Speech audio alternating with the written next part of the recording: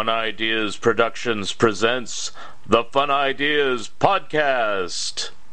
Hi, this is Mark Arnold, and welcome to Fun Ideas Podcast number 26.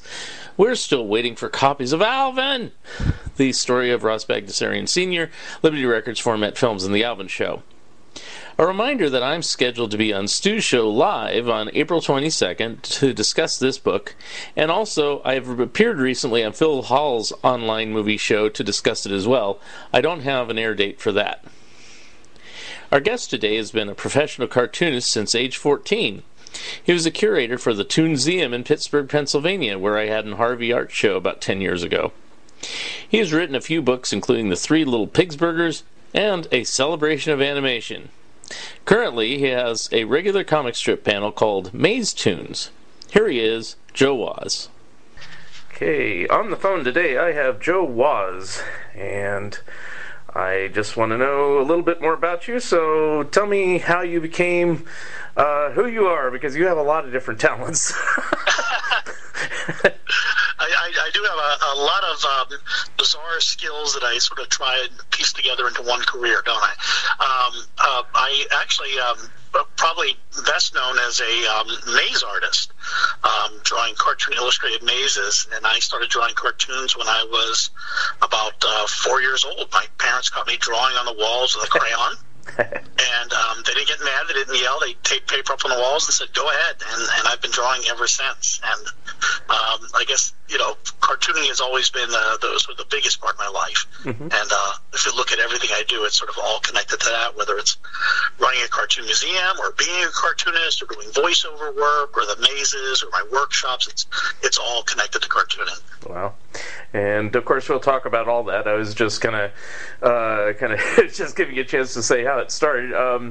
Now, when you started drawing, did you have, I know you do Maze Tunes, which we'll talk about in a bit, but did you have mazes in mind when you first started drawing, or did you just draw anything and everything? What did you tend to draw when you first started drawing? My earliest memories of drawing are of Snoopy. I really loved Peanuts. I still do, of course. Mm-hmm. And my goal, like many young cartoonists, was to be the next Charles M. Schulz. Mm-hmm. Not realizing at that age that there can only be one Charles M. Schulz. Mm-hmm. And that was my hero. And that's my earliest memories of drawing Peanuts. And it was a big influence on me.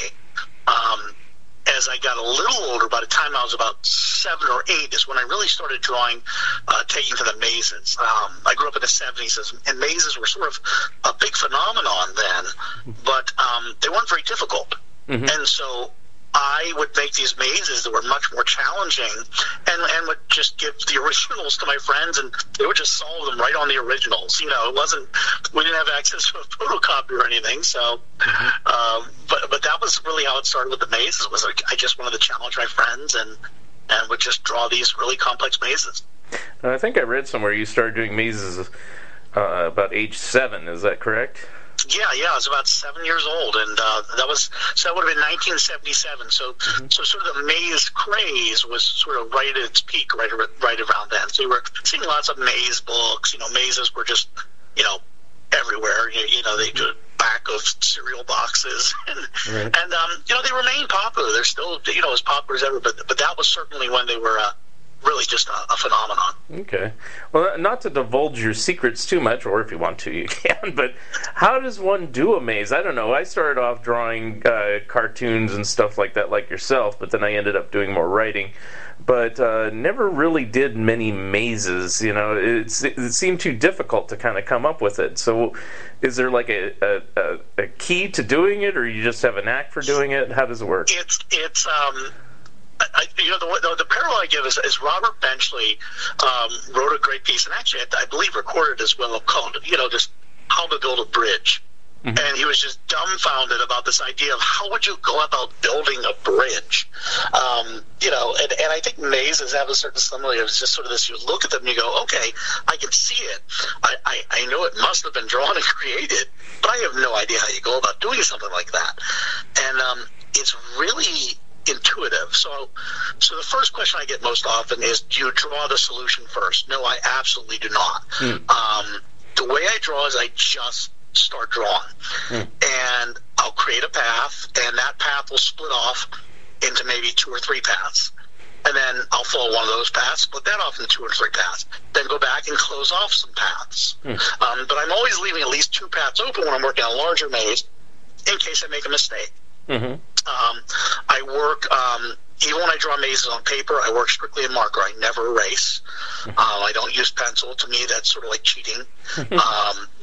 And it's also, my audience, I don't want them to erase. I want them to just try and solve the maze. So I have to be fair and do the same thing, I guess. Although I work digitally now.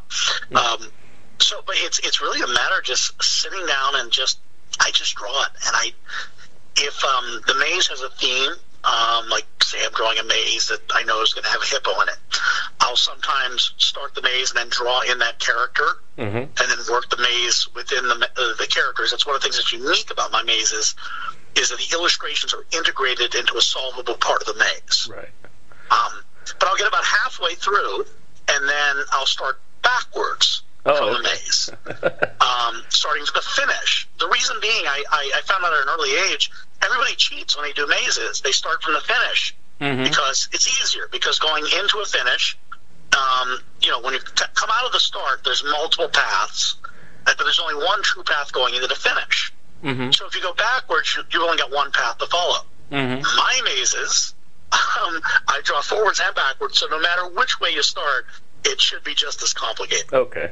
Yeah, that was one of my questions, is like when you draw them, and you answered it, it's like, do you do it from start to finish, or from finish to start, or both? And apparently it's both. So yeah, I do both. Most maze artists don't. A lot of them will just start and keep going, but I do both. Of course, it always comes to mind, I'm sure you've seen it, the puzzle pages that were in the Mad comic book, where it just shows them going around the maze to get to the end instead of going through it. Yes, yeah. And I love sort of every April Fool's Day, I do a maze that can't be solved. Right, okay. So I love doing things like that, too.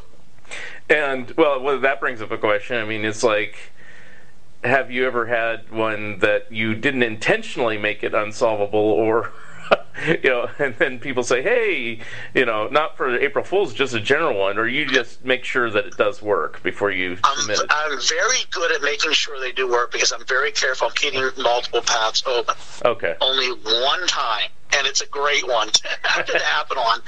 I was creating a maze for Ripley's Believe It or Not. It was going to be for one of their museums. And it was 6 feet high by 12 feet long, the paper I was drawing on, and I got about halfway done, and I draw in Sharpie for the mural mazes, and I realized I had quite literally just drawn myself into a corner and did not allow. I closed off all my paths. And because it was for Ripley's, I knew it was going to go into the museum. I needed it to be perfect, and so I scrapped it and started over again. Oh, wow. But that's the only time that's ever really happened to me, and boy, was it nerve-wracking. Now, is this the same one? I think I read that you have designed the largest maze. I guess that would be for Guinness, or...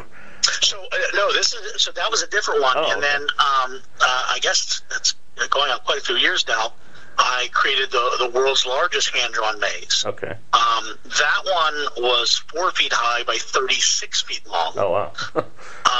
And that established the world record. I have since had a few people beat the world record, and people keep saying, when are you going to defend your title? I feel like I'm, this old West gunfighter. I got to keep looking over my shoulder for the next maze guy coming up behind me. But that was, I think there was over 150 illustrations in that. And it toured a bit, and then I sold it to a company in Changzhou, China, that was displaying it at a mall. So that's what ended up happening to that one. Now, how did you construct that one? I mean, what tools did you use? Because you can't really do that on a computer, can you? No, that's done with Sharpie, just regular felt tip marker, and then I draw on this material called Tyvek, which is the sort of indestructible paper. It's the stuff they wrap houses with. Oh. When they're insulating houses, or sometimes you'll see these indestructible paper wallets. That's the same stuff. Okay. But when you did that, I guess, did you find paper that large, or did you just have to do it in pieces and join it together? How did you do that? No, the Tyvek stuff, because it's designed to literally wrap houses, in this protective thing, they have it in very large rolls. Okay. So I found a roll that was 4 feet high by, I think it was 200 feet. And I ended up using about 36 feet of that. So I can still go back. I still got another 100 and so feet left, so maybe I'll go back. Now, when you drew it, did you just lay it out on the floor, or how did you do it? Because, I mean, you have to have a pretty big space to work on it with stuff like that, right? So when I started out, I actually took it to a couple different places to work on it. So it started at Geppi's Entertainment Museum, which used to be in Baltimore. Right. And we had set up a dozen tables and laid out the first, 20 feet on the table. And I probably got about 15 feet done. And then I realized I wasn't going to have enough tables to keep laying on the table, so I would start working in gymnasium floors, or with the Toonseum, we just rolled it out in the Toonseum's main gallery, and that's where I ended up completing it. But I ended up working on the floor, which I don't know that I'd be able to do that again. Being on the ground the whole time drawing was a bit rough, but maybe we'll see. Now, did you do it completely by yourself, or did you have assistants? I mean, completely by myself. Oh, wow. Okay. Just had to, I don't know, it was a very personal mission for me. So how long did it take, roughly? So, realistically, it technically took months. It took about 6 months. Yeah. But mostly because I could only dedicate maybe a couple hours at a time to it, and then it might be weeks before I get back to it. Oh, okay. Because I was running a museum at the time. Right. Total hours probably took about, I would guess 120 hours. Still a lot, yeah. So it did take a lot of time. I did have to solve it, and it took me 6 hours to solve. Oh, wow. So that's a pretty good ratio, I think.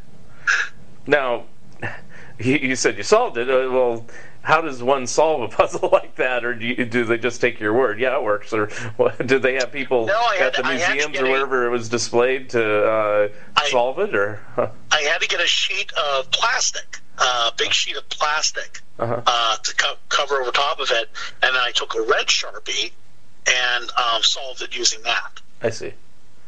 Yeah, the solution, I forget we measured, but the actual solution, because it was so tangled back and forth on top of itself, it was close to a mile worth of line. Oh, jeez. So, if you were to take the line and stretch it out, it would have stretched over a mile. So it was quite a lot of work. Now, that size, is it displayable in one piece of big, or? It is, but that's why it ended up finally selling to a mall. Is that I think they're one of the few places that could display it. Those giant mega malls.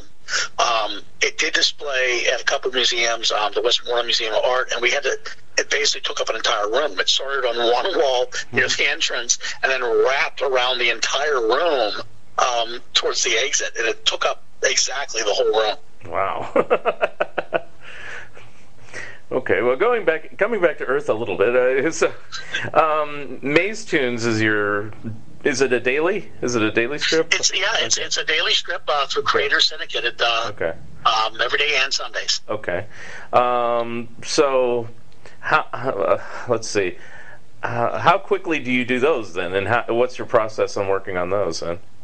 I have a horrible process. I need a better one because my creative process in general is to spend months doing absolutely nothing. And then about a week before everything's due, I do about 3 months worth of work. Oh, wow.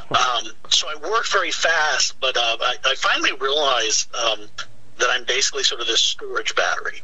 That I'm walking around, during the day, and I see somebody walking their dog, and I think to myself, "Oh, that would make a good maze," and that stays in my memory somewhere. Or I see just a pattern in a tree, and I go, "Oh, that would make a good maze," and I store that.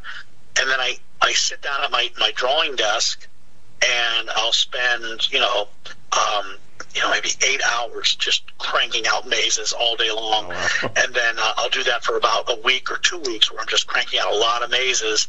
I'll get myself about 3 months ahead, and then I'll sort of take some time off and then work on other things. And then as my deadline rapidly approaches, I'll start getting a mad flux of drawing again, which is sort of where I am this week. I'm sort of in my actual drawing mode versus my storage mode. Right. So I've been doing a lot of drawing. Each maze, a daily only takes a couple minutes to draw. Mm-hmm.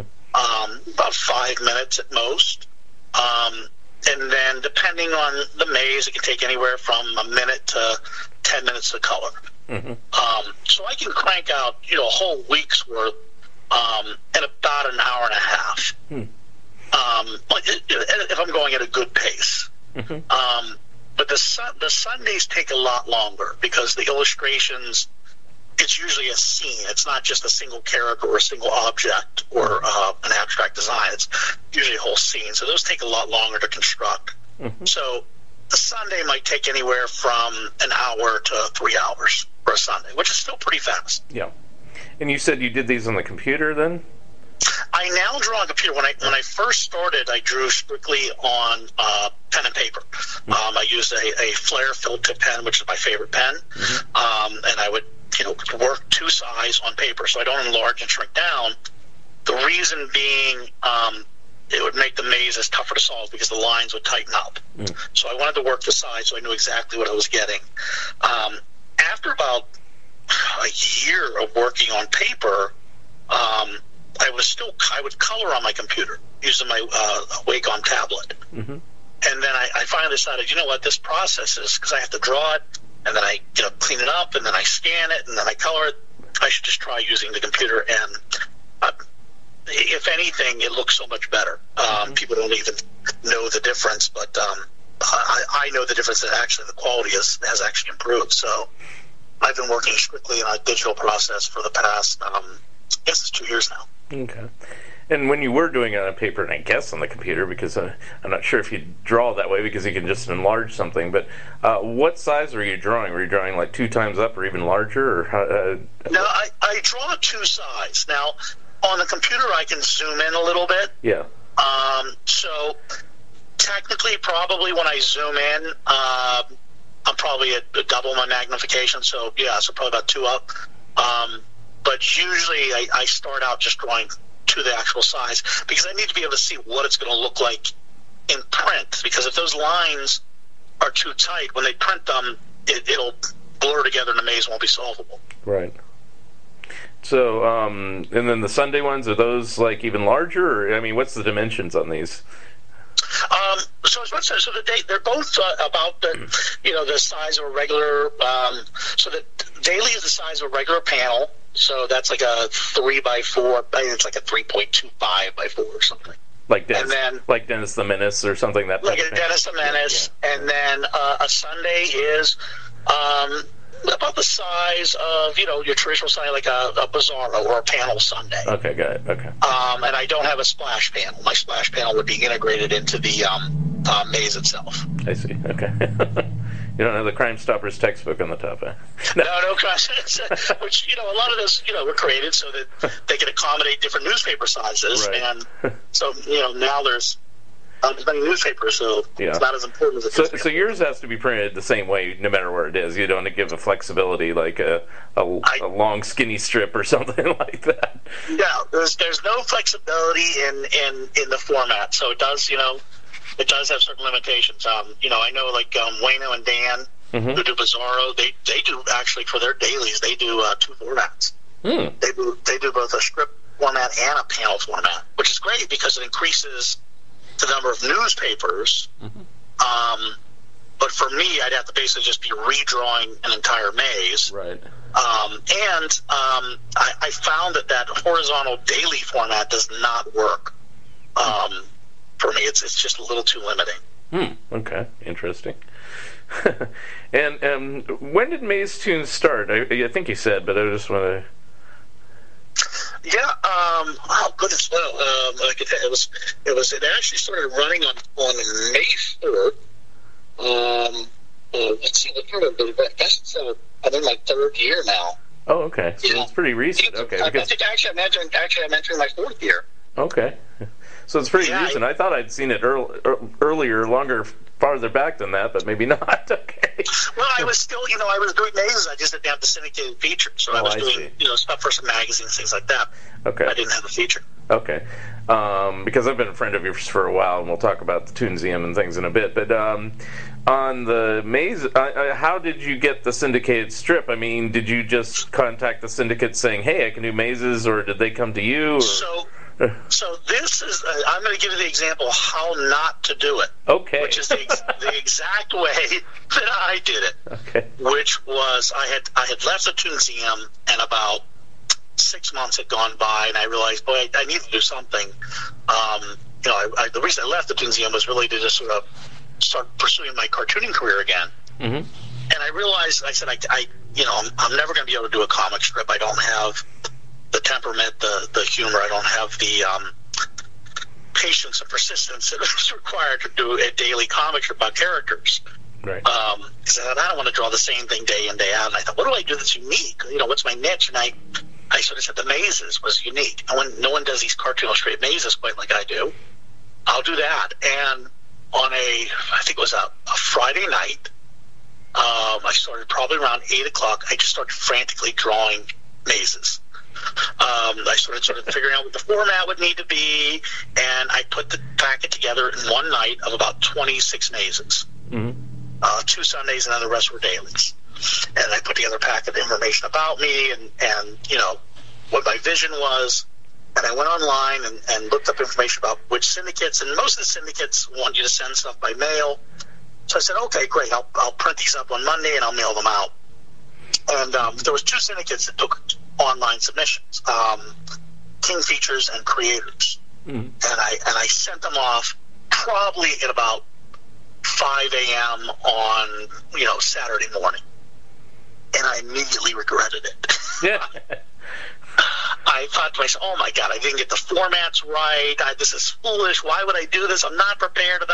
So I started writing to other cartoonist friends who do comic strips. Actually, I think Terry Liebenson, who does Pajama Diaries, was the first one I saw online, and I'm messaging her like, what am I going to do? I said to Santa, are they going to punish me for doing this wrong? Is like, they'll never accept another submission. And she said, don't worry, nobody gets accepted on your first try. You'll wait 6 months, 3 to 6 months, and then they'll send you a rejection. That's what happens to everybody. And it's, and that if you're lucky, they'll like it. They'll give you a few pointers. You fix it, and you send again in a couple months. Mm-hmm. So I said, okay, that's where I am, but I'm not going to send the rest of these out. Monday morning, I got a phone call from Creators Syndicate saying, we love this, we want to do it. Wow. It was just an unbelievable story because it never happens that way. But it was something unique, and they thought it filled a good niche, and it could go on the puzzle page, it could go on the comic strip page, so right. So it just sort of happened out of new. I was clearly not ready, but it happened anyway. And then has it grown in popularity in papers and everything in the last couple of years? It has. I mean, as you know, the industry is nowhere near what it once was. Right. Comics aren't getting carried in 1,000 newspapers because there are not 1,000 newspapers. Mm-hmm. I think right now I'm in about 30 or so newspapers, which isn't bad. I mean, obviously, would love to be in a lot more, so it's slow going. Yeah. But I'm in interesting places. I'm actually quite popular in Sydney, Australia. Huh. It runs in the Daily Telegraph in Sydney, Australia on Sundays. Mm-hmm. And they run one of my dailies on a Sunday. So I'm always curious as to which one they run because they can pick whatever they want. Mm-hmm. And I get fan mail from Australia every now and then. And my books actually sell really well there, too, because of that, I think. So it's exciting. So how does that work nowadays? I mean, because... gone are the days like we were talking about, Peanuts used to be like in almost 3,000 newspapers, and it's like, obviously, you said there's not 3,000 newspapers anymore. Do syndicates just have different metrics that they do, or how do they what's the gauge to keep a strip going or not, or do you know that? It really is. I mean, a lot of it is... and I knew this ahead of the time. Everybody said, don't do this because you're going to get rich. Do it because you can't imagine doing anything else. Yeah. And, you have to really love it. I mean, Maury Turner, who did We Pals, he had been in hundreds of papers at one point. Right. But towards the end of his life, I think it was maybe only in 50 papers or so. You're right. So he wasn't doing it for the money. It was because that was what he did. Right. He loved it, and it was a relevant and important strip, and he kept it going. So a lot of it has to do with the artist's passion. I'm sure the syndicates, if you're only in 5 newspapers and you want to stick with it, they're going to keep with you. It's rare for a syndicate to drop the artist. Okay. Usually it's the artist who says, I'm not making enough money at this. I got to go sell insurance or whatever it is. Now, has that always been the case? I always thought if it dropped below a certain amount, they'd say, well, like an example that I know of, the late Lee Hawley, when he was alive, I would speak to him about Ponytail, and it ran for about 20 years or so, maybe 30. I don't remember the end date, but, it just kept dropping papers in the last decade, and he was set financially, so, the way he explained it is they asked him, it's like, well, it's only in 50 papers now, do you still want to keep doing it? So, but it seemed like they're at the same time kind of forcing him out, too. Like, yeah, the industry changed a lot. I mean, part of the reason is it used to be pretty darn expensive to keep a syndicated newspaper feature going, because there were shipping costs where they were shipping the originals, off to the colorist. The colorist was coloring it, and then they were shipping it, to the syndicate office, and then they would have to ship all these plates and panels and stuff all over the country. And the process was an expensive process. Even the process of selling the strip, you'd have to go to New York, meet with all these newspapers, and carry out a packet of samples, where you'd have to mail out a giant packet of strips. Now, you do it all digitally. Mm-hmm. So the costs have come down so much that, it doesn't take the syndicate much to find out a newspaper is looking and to send out an email and send the link, and that's it. They're done. Because I'm used to the way it was traditionally done, because that was the time I was actually submitting things when it was still the old way before newspapers kind of died, Yeah. And then I gave up on it, and I just never knew how it works now. So, but that makes sense. Yeah. And the process now is, I still have to send stuff in, and I just basically I do it all digital. I send all my dailies to the syndicate by email, and then they distribute them, and then my Sundays, all Sundays are pretty much the same system. Mm-hmm. That they're online, the newspapers then log in and then download them and plug them into their computer, plug them into their system a couple weeks ahead. But yeah, it certainly changed. So on one hand, it's become cheaper to syndicate, but on the other hand, it's become much more difficult because you don't have the number of papers, you don't have the same audience you once did. The era of, shorts is gone. Right.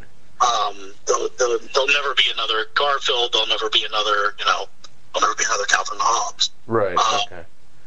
Even mega successful strips like, Pearls of First Wine, you don't see, as many papers as, certainly Peanuts were. They're just not there. Mm-hmm. Okay.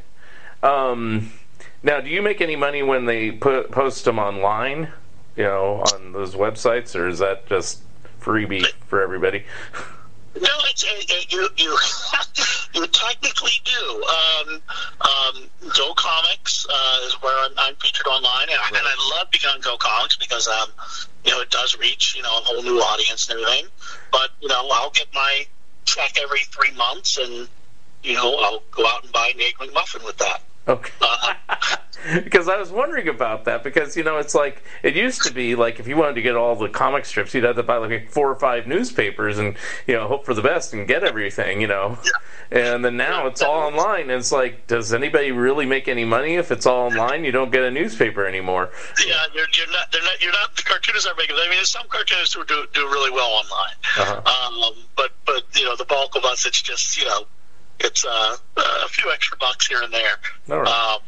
And that's why you have so many. I mean, most cartoonists sort of they have their syndicated work. They love it. It was their dream, and just like me.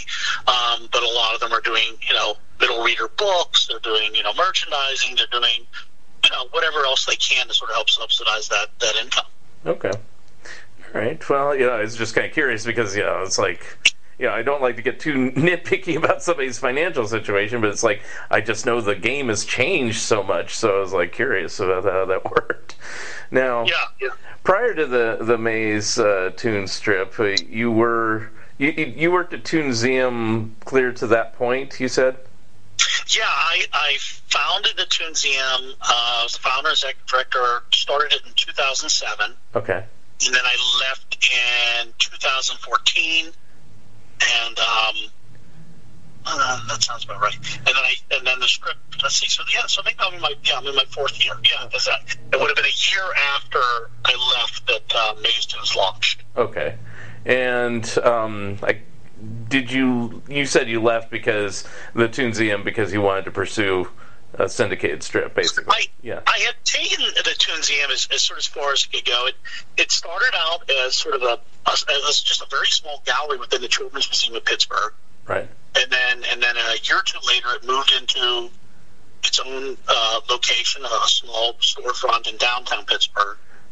And then we added a second gallery attached to that, and a hall gallery, and an outdoor gallery. So we grown substantially, but my vision is either it needed to be a full-blown real museum and grow even bigger, which is my hope, or it just I was going to be bored with it, and it just reached that point where with the board and me, we had taken it as far as we could, and I said, okay, I just doesn't interest me anymore. I need to do what I love. After 7 years of hanging other people's artwork on the walls, you reach a point where you say, well, no, it'd be nice to see my art up somewhere. Right. Now, that's how I first met you, quote unquote, because it was never, I think this might be the first time I've actually spoken with you. We just are Facebook friends and things like that. But, I mean, how it worked out was I had done a Harvey Art show. Yes.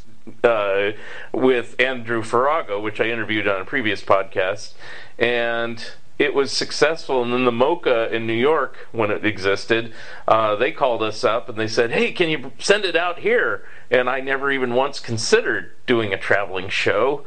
But then I said, okay.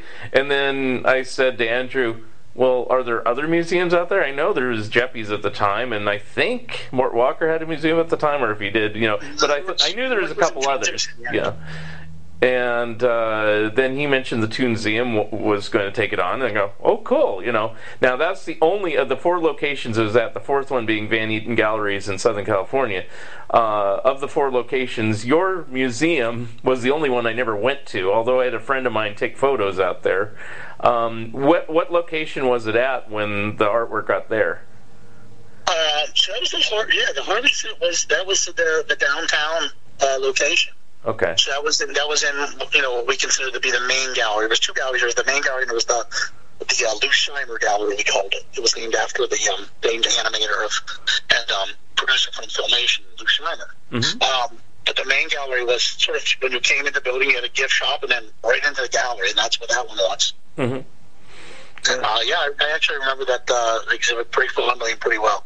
Did it do pretty well? I mean, like I said, I never went, so I don't know, and I never really talked to you. Yeah, I mean, it really tapped into. I always tried to do a couple things when we did any exhibits. I always tried to have a balance, so that if I had something that was, heavy nostalgia factor, I'd also have some contemporary. The idea was always that Grandpa should be coming in there with their granddaughter and saying, "Oh, look, I want to tell you about Richie Rich." And granddaughter, pulling Grandpa by the hand and saying, "Look, Grandpa's SpongeBob." And the idea they would educate one another. And that was sort of always the vision. And I think, Harvey was one of those ones that it was a great nostalgic exhibit. And then the kids really took to it because the style was, the Harvey stuff, the style was just sort of timeless. It was just so charming. Yeah.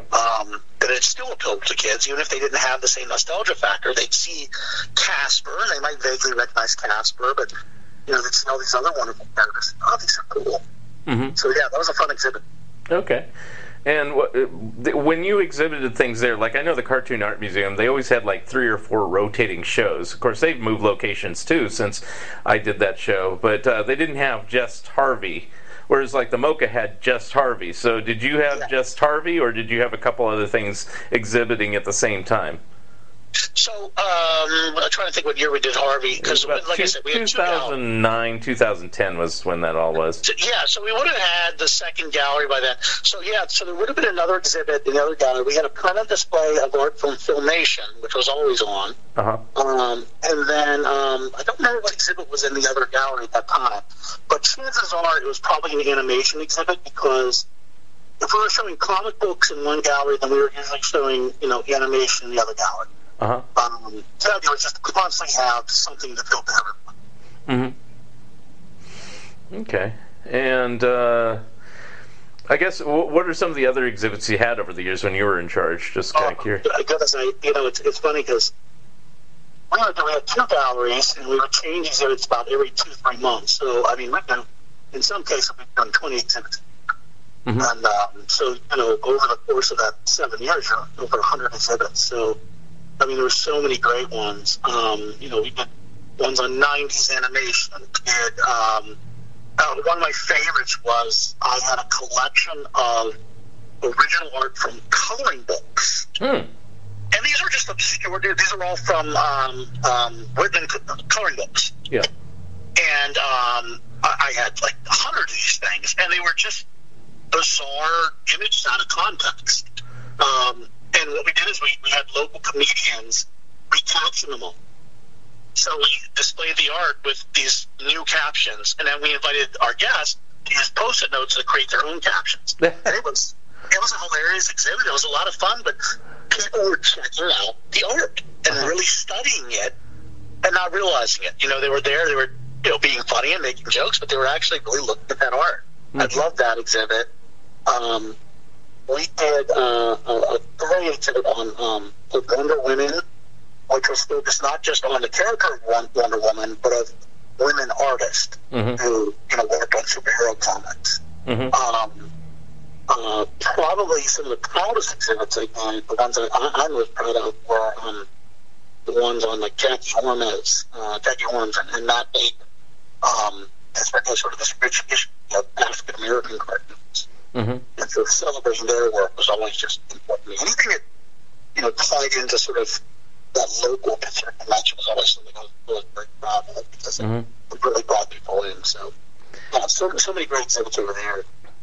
Okay, I have to interrupt here. You're kind of cutting in and out here. I mean, you were fine when it was the Maze Tunes part, but now, now it's kind of. Well, I must be getting shifting around in my chair. I'll stay put now. Okay, yeah, that sounds a lot clearer there. Sorry about that. So if you could repeat the last part, and then I'll edit this part out. So,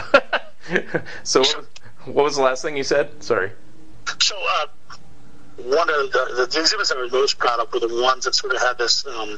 Uniquely Pittsburgh tie-in. Things like Jackie Orange was the first African-American woman comic strip artist, or Matt Baker, who was one of the first black comic book artists.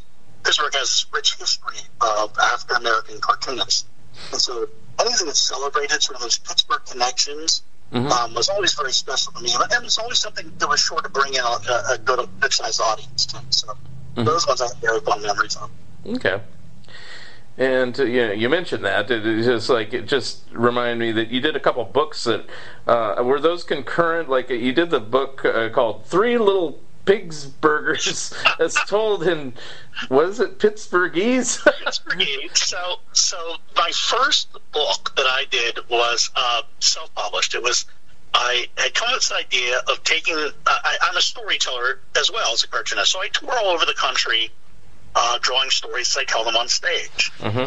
And I was performing in Florida, the Florida Storytelling Camp, and the first storyteller gets up on stage and says, on the whim, I'm going to tell you a story that's both in English and Russian. Well, the next storyteller sort of latched onto this idea. Now suddenly we have a theme going as they try and top each other. And the next storyteller says, I'm going to tell you a story in English and Spanish. The next storyteller, I'm going to tell you a story in sign language. And then it comes to me, and I realize I don't speak any other languages. Mm-hmm. And so I say, I go, I'm going to tell you a story in Pittsburghese. And everybody twists, and I go, I'm going to teach you Pittsburghese. It's the language we speak in Pittsburgh. And I gave this short little lesson, and then I, on a whim, told the three little Pittsburghers. And then that sort of, on a plane ride back from California, I was thinking, what am I going to work on next? And I said, I'm going to write this. And I started writing it out, and it was hilarious stuff.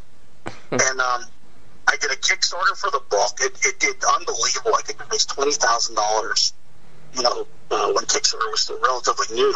Mm-hmm. And got a lot of coverage, and the book became just sort of this Pittsburgh phenomenon. Soap opera that was carried in all in our supermarkets. It was carried in the Heinz History Center and all these gift shops and stores. And finally, I couldn't keep up with it, and I said, okay, well, that project's done. On to the next thing. And then I think it was a year and a half ago, the Heinz History Center bought the rights to the book. Mm-hmm. So that they could continue to produce it. So they did a brand new edition that's now out there and is still going very, very strong. So what is Pittsburghese, I guess? I mean, it's like I know kind of regional accents and things, but explain Pittsburghese to a non-Pittsburgh, Pennsylvania person. So I believe it was the New York Times once called Pittsburghese the Galapagos Islands of the English language. It is remarkably undisturbed by the outside world. So we have very distinct words, things like a gum band. A gum band is a rubber band. But we also have this unique combination of words and dialect. For example, in the South they might say y'all. We say yins. What? Okay. And at the South they said, oh y'all, we would say yins guys. Okay? Okay. If I were to ask you, did you eat? I'd say G. Yeah. That one's pretty common. We have specific foods we like. We like eating at a restaurant called Permanente Brothers. Mm-hmm.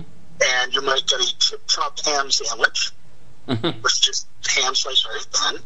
Mm-hmm. We get Iron City beer. Okay? Mm-hmm. But the way you would ask someone, if you were to actually put this into a sort of a structured sentence, you go up to your friend and say, you guys teach that. And they say, no, it's you. You just want to go down to the neighborhood downtown, grab a couple of irons and a chip-chopped ham sandwich and that. Okay.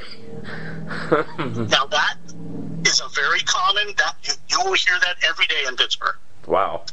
And that is sort of a modifier. It can be anything. Like, where are you guys going? I'm going out. Mm.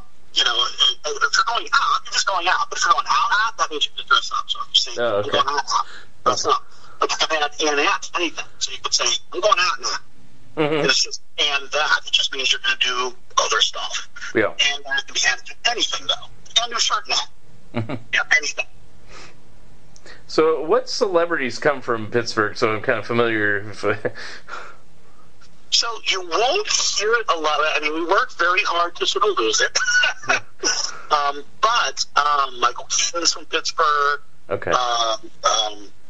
Jeff Goldblum from Pittsburgh. Mr. Rogers, of course, is from Pittsburgh. Yeah, Mr. Rogers. And you can hear the Pittsburgh accent in Mr. Rogers occasionally. Yeah. You watch the episode where he pours the Crayola factory. Okay. It starts out very much, hello, boys and girls, today we're going to start toward the Crayola factory. Yeah. I'm working to learn all about crayons. This is a blue crayon. Crayon. You hear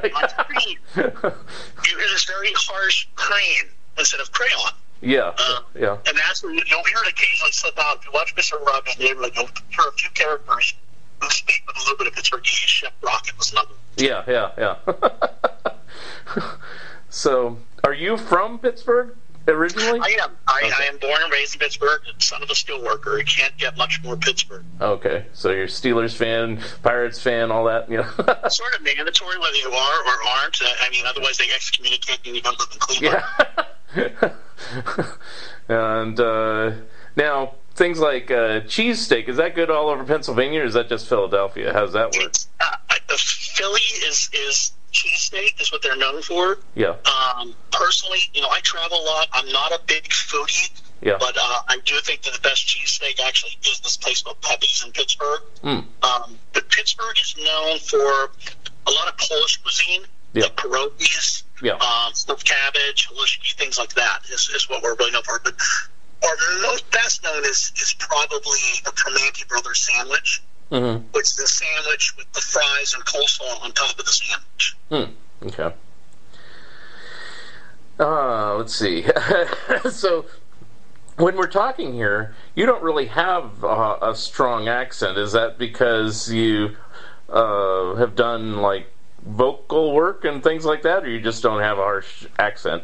I never had a real harsh accent. I do occasionally slip into sort of the lingo side of it, rather than the accent side of it. So I will use a lot of the words. Okay.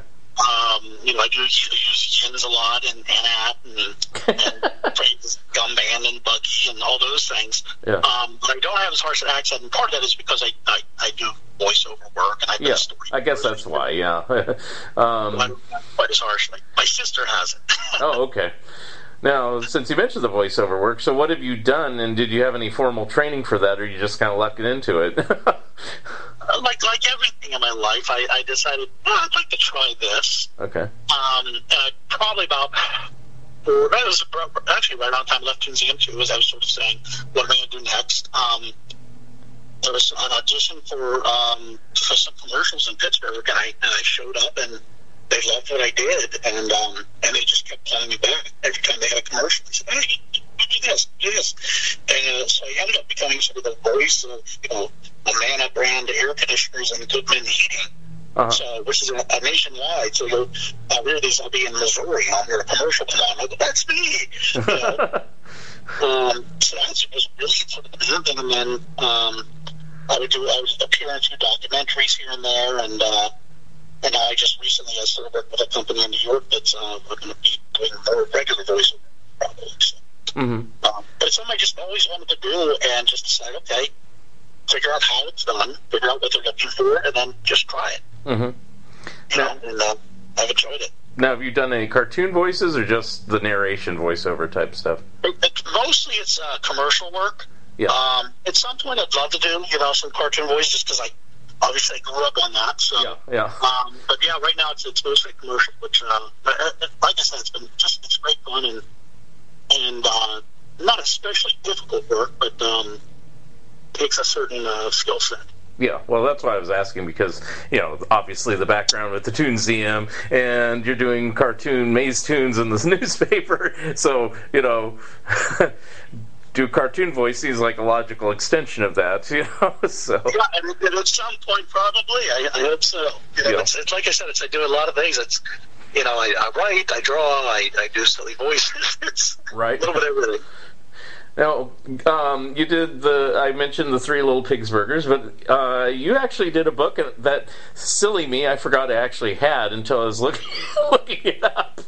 And I go, oh, Joe did this. Oh, okay. I just bought it in the store, but a celebration of animation. Oh, yes. The 100 greatest cartoon characters in television history. And, I was like, do I have this book? And I was looking at my bookshelf, and I found it, way off in the bottom corner of my bookshelf, and it's like, oh, there it is, because I didn't even think I purchased it, but I said, oh, I got to pull this out and look at this. Oh, that's funny. So I really wanted to call it, the 100 greatest cartoon characters to have fist fights over. Because that's really the purpose of the book, is to cause. But anytime you do a book of top 100, right, it should be designed to cause arguments and fights. Oh, yeah. I mean, that should be the whole purpose. Yeah, I know Jerry Beck's book. He had the 100 greatest Looney Tunes, and he had the 50 greatest cartoons of all times. And but what about? It's like, and it's great because I visit Wizard World Comic Cons all over the country, and I do a panel that focuses on the top 10 in that book, and then I spend the last 20 minutes of that panel just sort of not just defending our decisions, but hearing other people outraged that their favorite characters are included. And it's funny because the ones who are most passionate are ones who like this obscure anime character who is, never even aired in the U.S. and there's only 8 episodes, but to be included in the top 10 greatest anime. Right. So, I mean, certain things are like obvious, like Bugs Bunny or something like that. But I mean, when you're developing, and you did this with Marty Gitlin, who actually wrote a great book about cereal boxes that I have also. But I didn't know he wrote that either. So I got to start looking at my authors on books that I buy. But anyway. How did you come down to get because I'm sure there was probably 20 obvious ones. You just said, of course we have to have Charlie Brown, of course we have to have Bugs Bunny, of course we have to have whatever. But let's say, did you have arguments about on the cover you have Space Ghost saying I don't like Space Ghost, or we had a lot of arguments on very so Marty had his list, I had my list. Yeah. His list, and we're probably, me and Marty are probably about 10 years apart, maybe not quite that much. He's a little older than I am. So his stuff skewed heavily towards a lot of Looney Tunes stuff, a lot of Hanna-Barbera stuff. Mm-hmm. Your very classic animation. I have 3 kids, but I'm also, I'm a cartoon historian. I ran a museum.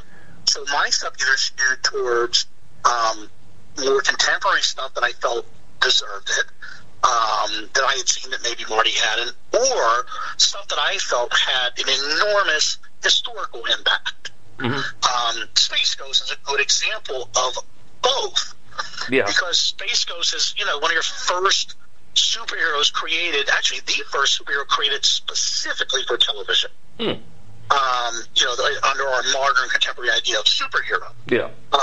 And it was created specifically for TV. Superman, obviously, came first. Well, at least a straight character, because I think Underdog probably predates it, but that's silly stuff. So yeah. Yeah, and you have that, but also you have this wonderful sort of contemporary take where Space Ghost hosted this talk show. Right. So. You have certain things, and it's sort of amazing, that you're able to sort of take a show and give it a second life. So, its longevity was a factor, mm-hmm. The historical significance, and just, the honest to goodness, how good a character is it? Is it a character that just is really well written or well developed? So there's a lot of things that went into that. Mm-hmm. Now, were there any characters that you fought for and just for whatever reason, space or whatever, Marty said no, and you just couldn't get it in that you wish were in the book? There was probably more of that from Marty's side than mine, because like I said, he was very Hanna-Barbera. He loved Hanna-Barbera, loves Looney Tunes. I do too, but it started to get very, very heavy in Looney Tunes and Hanna-Barbera. So, and I really wanted to fight for a little more, both racial diversity as well as gender diversity, which is hard to do. Yeah. Just historically speaking, there's not a lot of great roles for female characters and for characters of color. Right. But I wanted to make sure there was, reasonable representation. If a character's in there, they should deserve to be in there. Right. But we also need to just seek out and go, oh yeah, wait a minute, of course this character belongs in here. It happens to be a female character, so that's great. So a good example of that would be a character like Harley Quinn. Mm-hmm. Harley's a contemporary character, but has such a dedicated fan base. Right. And was the first of the sort of Batman characters to become that popular that was created for the animation. Mm-hmm. Most of the Batman villains pulled from, of course, the comics, or it was created for the TV show, but really just took on this. You go to any Comic-Con and there's 50 Harlequins. Right. So that's a good example of one that I really thought to keep in. Yeah. And, well, looking at the list right now, you have a pretty good cross-section, and, yeah, it would get kind of redundant, even though I am a fan of Looney Tunes and everything else. It would get kind of redundant if it was all Looney Tunes and Hanna-Barbera. Especially if you're trying to say of all time. I know of all time for some people means the 50s and 60s or whatever, and I'm guilty of that too. But, you got to realize, you got on the cover like Fairly Odd Parents. It's like those have their charms, they have their moments, SpongeBob and everything else. And yes, they have their fans and longevity, so that should be on there. you know? Yeah, and we tried to, I mean, one of the things I did, I had to look, there's a lot of great contemporary characters, but, you know, if it was contemporary, I looked at it and said, okay, has it made it past at least 4 or 5 seasons? Yeah. You know, do I think this is really going to stand a test of time, or is it really that good a character, you know, that, you know, people are going to remember this for a while. So, yeah, so I think, you know, Dexter's in there, and that's, you know, contemporary. And I have to watch a bunch of episodes, and as I'm watching, I'm like, yeah, this is really funny stuff. You know, this is a good character. Yeah. I mean, if there's any dearth of anything, it's probably just like the absence of a lot of black and white characters or silent characters like Colonel He's a Liar or something like that. But I mean, you know, they're not that memorable to today's audiences. So, you know. Yeah, and you know, when you look at sort of, the history of TV animation, and it's, you know, I know Marty really wanted to have like Pepe Le Pew. Yeah. And I said, no, he's actually only he's not in that many cartoons. Right. You know, to put him in there over, you know, say someone like Gil Fair, who had many incarnations, you know, yeah, I can't see that. So characters, and then also I looked at Pepe Le Pew. You know, we had an issue because we were writing this book, and Fat Albert, just as the Bill Cosby scandal was breaking. And we're going, how do we handle this? You know, what do we do? And the same thing was sort of with Pepe Le Pew. I go, you know, there really is a movement against Pepe Le Pew. Yeah. Thankfully, I don't think the character is that great. So we're just going to cut him. But, you know, you did have to take in sort of, it's unfair sometimes to impose modern sensibilities on these historical cartoons. Yeah. But at the same time, you have to be cognizant of your audience. Right. And say, okay, we can educate on this level, but, you know, if it's going to offend, we don't necessarily need to do that because there's lots of other great characters. Yeah. But, I mean, you know, overall, it'd probably be better to have Fat Albert than, say, Cole Black or something. Certainly, yeah. I mean, and the character of Fat Albert and the show is groundbreaking. Yeah.